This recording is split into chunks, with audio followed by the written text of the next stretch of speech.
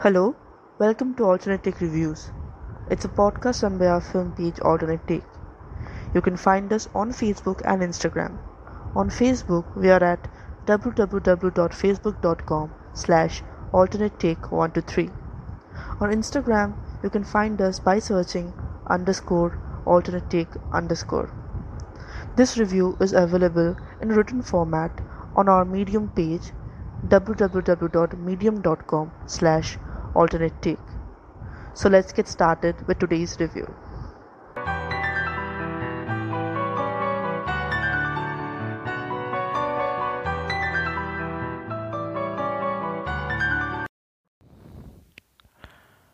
Mank Review: A searing glance at a Shakespearean hero in Hollywood.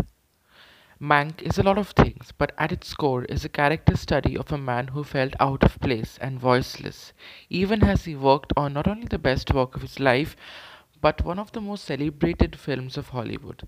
And yet, the film is little about Citizen Kane, and even lesser about Orson Welles, the man who controversially shared the screenplay credits of the film with Herman J.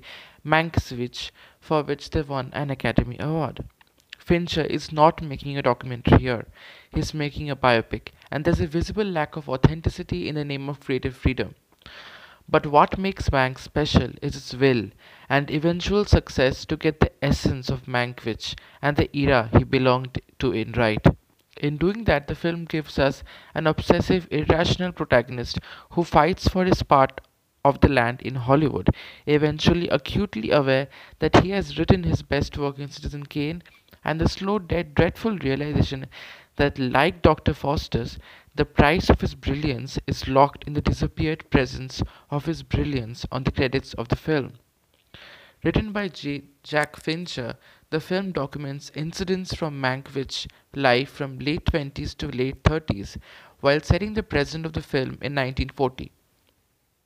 Fincher's screenplay explores the inspirations behind different characters in Citizen Kane, while also looking at the growing isolation Mankiewicz felt through those years, isolated politically, socially, and ideologically from the corrupt names who run the business. Fincher doesn't depict the protagonist as a particularly likable man. Instead, he looks at him pitifully, a man who is at once arrogant, vulnerable, and in a grave misinformation of how the world works. He's passionate, but he's not very good at giving structure to his passion and prose, which becomes his greatest demerit, and also the very thing that makes Citizen Kane the towering film it went on to become. In one of the best scenes of the film, Mang shares the idea of his new story to the big shots of Hollywood. Drunk, he speaks, rambles, almost making bits of the plot points on the spot, in a state of such inebriation that at one point he goes and tries to light his cigarette from a thundering fireplace. His listeners don't take him seriously, but as viewers, we see that this is the first sign of the film that Citizen Kane was. As he nears the end of his narration, Mankiewicz vomits all the food and alcohol he consumes. It is a picture of disdain, disgust, and yet a moment when Mankiewicz has come up with something extraordinary. Another scene, quite late in the film, involving an argument between Mankiewicz and Wells, touches upon the controversy of writing credits of Citizen Kane. Having lost himself to alcohol and an unflinching nature that often displeased the big names, Mankiewicz's biggest struggle is to be credited for the work he did. It is here that Gary Oldman's performance comes full circle. He plays Mankiewicz as someone who has never cared about success the way many around him do, and yet at his heart he is an artist who realizes he has written something special, something extraordinary. It is then that he demands for credit. He wants to own this piece of work. He has not wanted to own anything else in the past, and yet the best he gets is a sharing credit. One that, after having seen him struggle with alcohol neglect and even his own arrogance, feels compromised.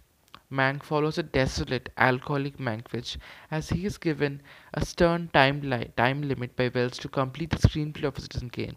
But the film captures a lot more than that. It encapsulates the essence of Hollywood in 1930s and 40s, much like Tarantino's directorial Once Upon a Time in Hollywood captured the 60s last year. Like that film, the pace of Mank is languid, almost reflective.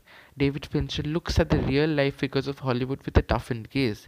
This is not a nostalgic piece, Neither is this an emotional ode to the script Fincher's father wrote before he passed away in 2003. Instead, Fincher simply looks at his characters as chaotic, unreliable preamble to the mad genius of Mankiewicz, which is the only way you can explain the cross-genre brilliance of Citizen Kane. And Mank, David Fincher gives a fitting tribute to the man and his need to own his one true masterpiece. In a selfless act that might even disappoint devout Fincher fans, Fincher almost cloaks himself here, letting his father's script and old man's interpretation of the mercurial Mank take over his regular style of filmmaking, turning this film into a film that almost belongs to the era it is set in a very good, positive way.